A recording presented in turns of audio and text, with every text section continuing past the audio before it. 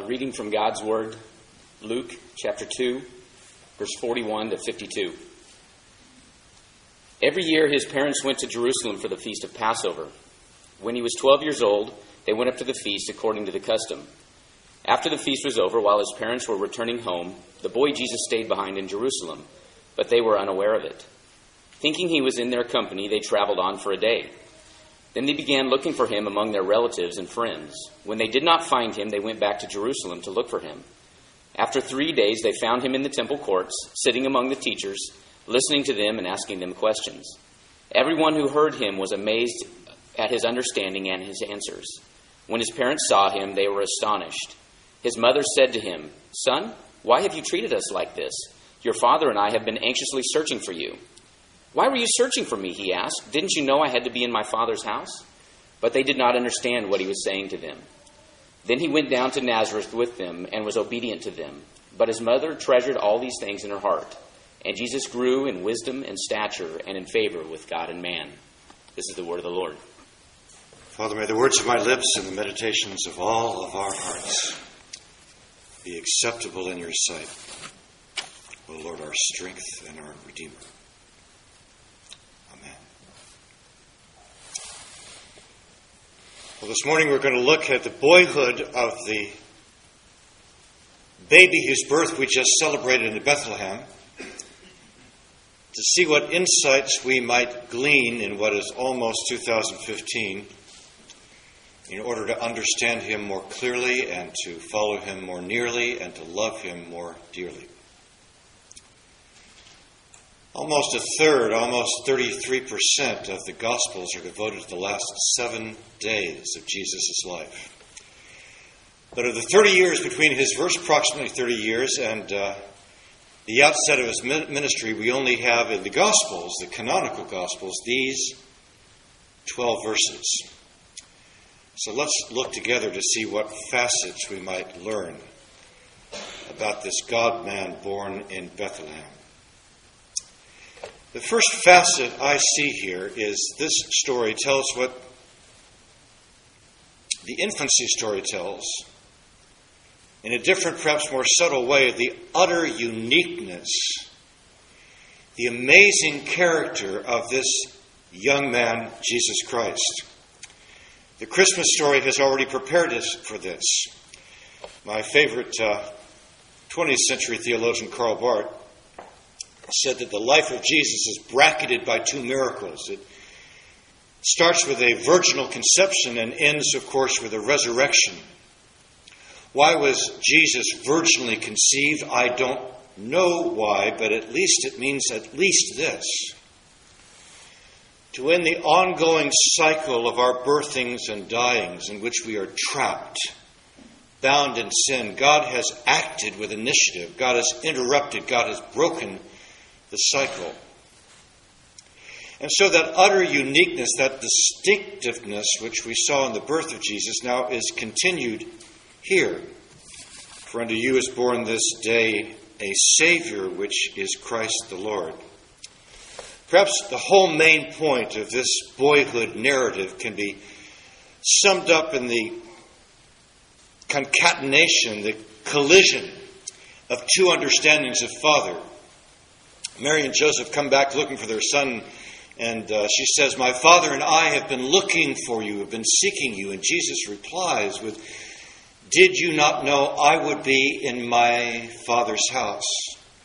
It's as though right on the brink of manhood, Jesus is saying, I've come to understand my destiny, my priority, my treasure, and my life is going to be focused around my Heavenly Father. My Father, your Father and I have been seeking you. I would be in my Father's house. Jesus said in the concatenation of those elisions of Father, a lot is told. Right in the next pericope, the next story in Luke's Gospel, we're going to see Jesus encountering John the Baptist and his baptism, in which he hears the Father's voice says, "This is my beloved Son." John's Gospel says, "My monogenes, my one of a kind, my unique, my distinctive, my Son, like whom there is no other." At Golden Gate Seminary in class, when we get to this point in Christology, the study of Christ, I say, how is Christ different from us? We are also invited to be adopted into sonship and daughterhood with the living God. How is his sonship unique, distinctive, decisive? And I have them memorize this sentence. I say, his sonship, or rather our sonship and daughterhood, is dependent upon and derivative from his own unique, distinctive, eternal, one-of-a-kind sonship. The text goes on and describes this in terms of people listening to him were amazed. They were astonished. Whenever I read those words, I'm reminded of the privilege I had for several years to work with Cliff Connectley once or twice a year for 4 or 5 years at the University of Texas campus. And then on one occasion at the World Trade Center before it obviously was attacked. And Cliff was at that time, he's now a pastor in New Canaan, Connecticut, but a traveling evangelist with InterVarsity. And Christianity Today had an article about him reviving the art of open-air preaching.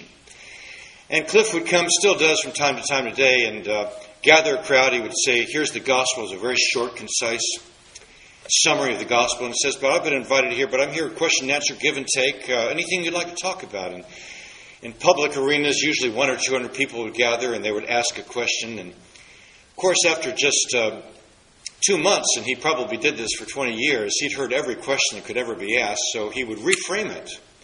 He would restate it in a tougher, tighter form than they could ever dream of asking. So he said, what you're asking is this. He'd restate it. It's, thanks for that good question. And then he would give a summary of an answer. He's published them in about 3 different books. I often use them for evangelism. They're wonderful. A lot more can be said in each answer, but it's kind of like beautiful music where it's perfect pitch. Each note, he really hits the right notes in a page and a half. And I would look around. What was I doing there? I gave a rest to his voice every hour. I did 3 or 4 minutes to he would do 2 or 3 hours, and I'd be up 2 or 3 times to sort of give him a pause and a time for I was the weak link in the event. And I would look around at those that gathered. They almost without exception came to scoff. Here's another crazy preacher, and because perhaps the idiom is so poorly served. And then they would stand and be amazed at how cogent and incisive and clear and helpful and loving his answers were. Those that listened to the boy Jesus were astonished, and they were amazed by him. We sit in a time of counterfeit worldviews. You've heard me share one of my favorite quotes from C.S. Lewis: Christianity is too good not to be true, because all other worldviews, he says, are something we can imagine that we might make up by ourselves on a cold winter night with a hot cup of cocoa in front of a warm fire. But Christianity is unique. It's unimaginable. Here's a God who entered the world as a child, a victory which is wrought by a lamb slain from before the world's foundation, a king who humbles himself as a servant, a life that is purchased by death. The human mind has never thought up anything like that before. Other worldviews, other counter-worldviews are predictable and tame and safe and boring. We have passed through a sweet season, a season full of Christmas spirit, but the Christmas spirit, good as it is, isn't deep enough. The Christmas spirit is seasonally inspired, but the Spirit of Christ is eternally begotten. The Christmas spirit is humanly created, but the Spirit of Christ is divinely bestowed. The Christmas spirit is sentimental, but the Spirit of Christ is supernatural. The great Indian evangelist D.T. Niles summarized the difference between Christianity and all the other world religions. He says it's simple. It's simply Christ. Christ is unique, utterly distinctive, amazing. That's the first facet we see even in this story of the boy Jesus. But the second goes to almost the opposite place. The second facet of this story is how normal Jesus is, how natural his experiences are. Once you've made the confession that Jesus is supernatural, Jesus is unique and decisive and divine, don't stop there. Or you miss the glory of the Christmas story. The Christmas story is Jesus is the God-man. That Jesus came near in Christ. That he is Emmanuel, God with us, that he shared our life. I cannot get my mind around. I don't know all that is involved in the confession that he was like us in all respects save for sin. But I think it partly involves things like this. That Jesus experienced life as you and I experience it. He walked to his death as you and I will walk to his death, not knowing everything that is on the other side, but knowing who is on the other side. He walked by faith. I don't think the man Jesus had a Cecil B. DeMille tape running in his brain in which he knew all things. He could have, but for love of you and me, he limited himself. He poured himself out into human form. The text tells us that Jesus was in the temple, sitting in the midst of teachers, both listening to them and asking them questions. This is the most interesting time in the history of scholarship to study Jesus. This is the golden age of Jesus studies, has been for about 25 years. And one of the signal insights in what some have called the third quest for the historical Jesus is we know so much more about Jesus' Jewish background. There he is, acting rabbinically in the temple. I think I've shared with you once before. These days I hate to quote Woody Allen movies, although he did at one time have a fairly good theological eye. He asked the right questions. And in one of his movies, the Woody Allen character goes up to a rabbi and asks, why does a rabbi always answer a question with a question? And the rabbi thinks for a second and says, well, why shouldn't a rabbi always answer a question with a question? Jesus is standing in the rabbinical garb here, even as a young man. He is normal. Verse 42 summarizes everything. He grew in wisdom and in stature and in favor with God and man. Jesus grew. Jesus learned. Jesus stretched and expanded. He experienced life as a person. One of the highlights of this particular Christmas season for me was the viewing of a holiday classic which somehow had escaped my attention for several decades. I had never seen Gene Shepherd. I used to listen to him very occasionally when he was on the radio. But I was not aware of Gene Shepherd's collection of his short stories that have been put together into a film, A Christmas Story, and his alter ego, Ralphie, who turns heaven and earth to try to convince his parents and his teacher and Santa Claus that a Red Ryder BB gun would be the best and most perfect Christmas gift that anyone could ever be given. That film rehearses with affectionate humor many of the challenges of childhood. And while I wouldn't suggest that Jesus handled childhood with the same desperation and sometimes duplicity as Ralphie did, neither do I think he was immune from all the wonder of growing up. Jesus grew in wisdom and favor with God and man. Jesus lived a life not only of uniqueness, but of normality. The Bible tells us that. As if we needed more proof of this, all we need to do is contrast it with many of the stories and legends that grew up in the 2nd and 3rd century, other non-canonical Gospels, the Gospel of Thomas, the Gospel of James, and many others. There are many stories about Jesus' infancy. How some children wouldn't play for him, so he turned them into goats. How a bully came and knocked down his sandcastle, so he withered them. How Jesus took a dyer of fine clothes and poured them all, just like a boy would do, poured them all into a black indigo ink. And the dyeing merchant is up in arms. He said, "Oh, this is my livelihood. People know me for my great colors." And so the boy Jesus said, "Well, what color would you like them to be?" And one by one he pulled the cloth out of the indigo ink and the color that the clothier asked for it to be. Perhaps the most famous because it occurs in the Quran as well, in Surah, the 3rd chapter of the Quran, that Jesus, it's not only there, it's in some other sources too, but the boy Jesus took and he formed out of clay some pigeons, 12 of them, and he breathed on them, and they flew off. Now, compared with that collection of stories, aren't we struck by how normal these 12 verses are?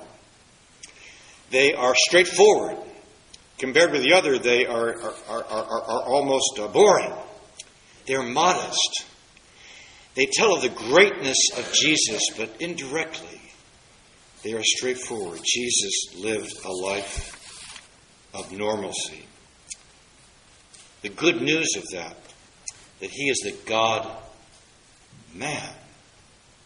is that he has literally gotten inside our skin. He understands how we live, what our needs are. The Church Father Athanasius says God could redeem only that which he has assumed. So in Jesus Christ, God has assumed our nature. And it also means that there is no debt we will ever owe, no defeat we will ever undergo, no desperation that we will ever know, no disappointment we will endure, no discouragement we will feel, no darkness through which we will need to walk. That Christ has not been there with us and before us and is able to carry us through. He is the God-man. 3 more points, and I'll make them even quicker. Another facet I see in here is that Mary and Joseph, even if it be for a season, lose Jesus. They lose their child. Now, this might be stretching a little bit for those of you who are in seminary. I might be eisegeting a little bit here, but go with me on this. One of the tragedies of life is to lose Jesus.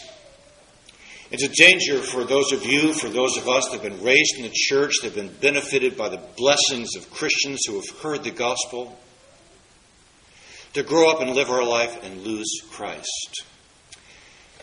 How do we lose something? Another Christmas classic, not one of my favorites, but it has become a classic, Home Alone, where Macaulay Culkin plays Kevin McCulty.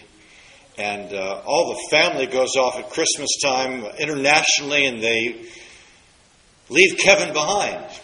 And most of you have seen that and know the dilemmas that he works his way out. So that's a parent's horror. That's a parent's nightmare, to lose their child. Perhaps there was a different cultural time back then. Jesus was 12, almost a man. There was more of a corporate responsibility. But at any rate, perhaps they took for granted that Jesus had never done anything like that before. They took him for granted. They took their eyes off him. For whatever reason, they lost him. I don't believe it's possible, having been found by Jesus, for him to let us go. Perhaps it is possible for us to come near and then to allow him to go out of sight. I make no judgments about this, but one of the interesting things of my youth or middle years was Bob Dylan's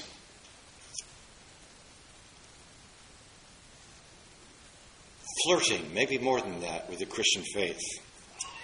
Many of you know in the 70s and late 70s and 80s, he came out with 2 Christian albums, Slow Train Coming and Saved. And a great song, Gotta Serve Somebody. John Lennon, hating the fact that an idol of his had become a Christian, wrote his own song in answer to that song. It was entitled Serve Yourself. But in the mid-'80s, I don't know what to make of this. I'd like to just attribute it to Dylan's enigma-like character, but I worry about it. He wrote in the mid-'80s that whoever said I was a Christian, like Gandhi, I'm Christian, I'm Jewish, I'm a Muslim, I'm a Hindu, I'm a humanist. I fear that for any of us who have come sight of the wonder of Jesus, that we lose sight of him.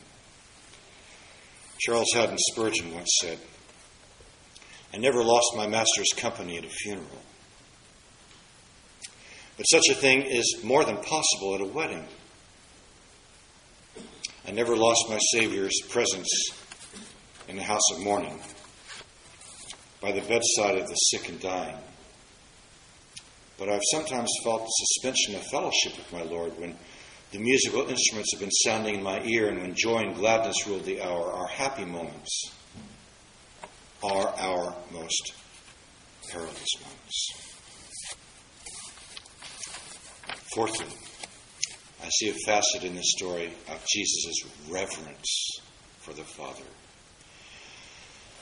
As far as we know, and we know fairly far, Jesus supported, he reinterpreted, but he supported all the traditional ways of worship in the culture which he inherited. He honored the synagogue. He honored the temple. He reverenced the things of God. I have high hopes for heaven. But if it simply matches talking theology at a place like St. Andrews or Oxford or Golden Gate Seminary, for that matter, I will not be disappointed. One afternoon at Oxford University, I was talking with one of the dons there about one of my major professors, Dale Moody, who was nothing if not loquacious, talkative about theological issues. And I brought up Dr. Moody's name, and a look of consternation passed across this theologian's face, and he said, "You know, I like talking theology too, but not at breakfast." Reverence for Christ, the reverence of Christ for the things of God. He loved the synagogue. He loved the temple. And what is the splendiferous Jewish musical, Fiddler on the Roof? There's a great song, "If I Were a Rich Man." And it rehearses all the things that Tevye thinks about in his fantasy life, about what he would do if he had enough money. But the height of the height, the apex of the apex, the zenith of the zenith, is if he were a rich man, he would study the Torah all day long. And in the production I saw, Zero Mostel took the Torah, the holy book, and took it up to his lips and kissed it. There's a reverence for the things of God. This place is holy. Not because there is a cosmic difference between sacred and profane. Every place that Christ has created, that God has created in Christ, is sacred. But there is something holy about places where we have met holiness, which we set apart to edify and to educate and to share and to evangelize. This is a holy place because people have grown up in Christ here, because people have met Christ here, because Christ has been praised here. When I wrote my essay for seminary, I remember one of the lines. I said, "The soaring gray halls of the sanctuary in which I was raised." I regularly felt the presence of the living God, and remembering it, I can to this day. I feel it in this place.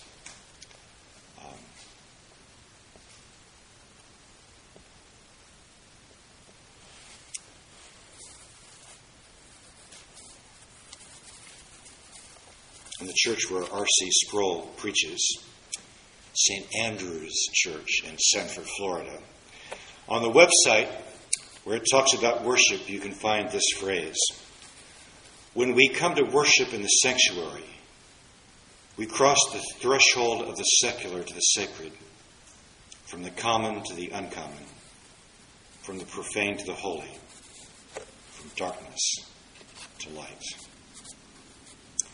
And finally, I see in this story about the boy Jesus a prioritizing, a focus on the things that are eternal.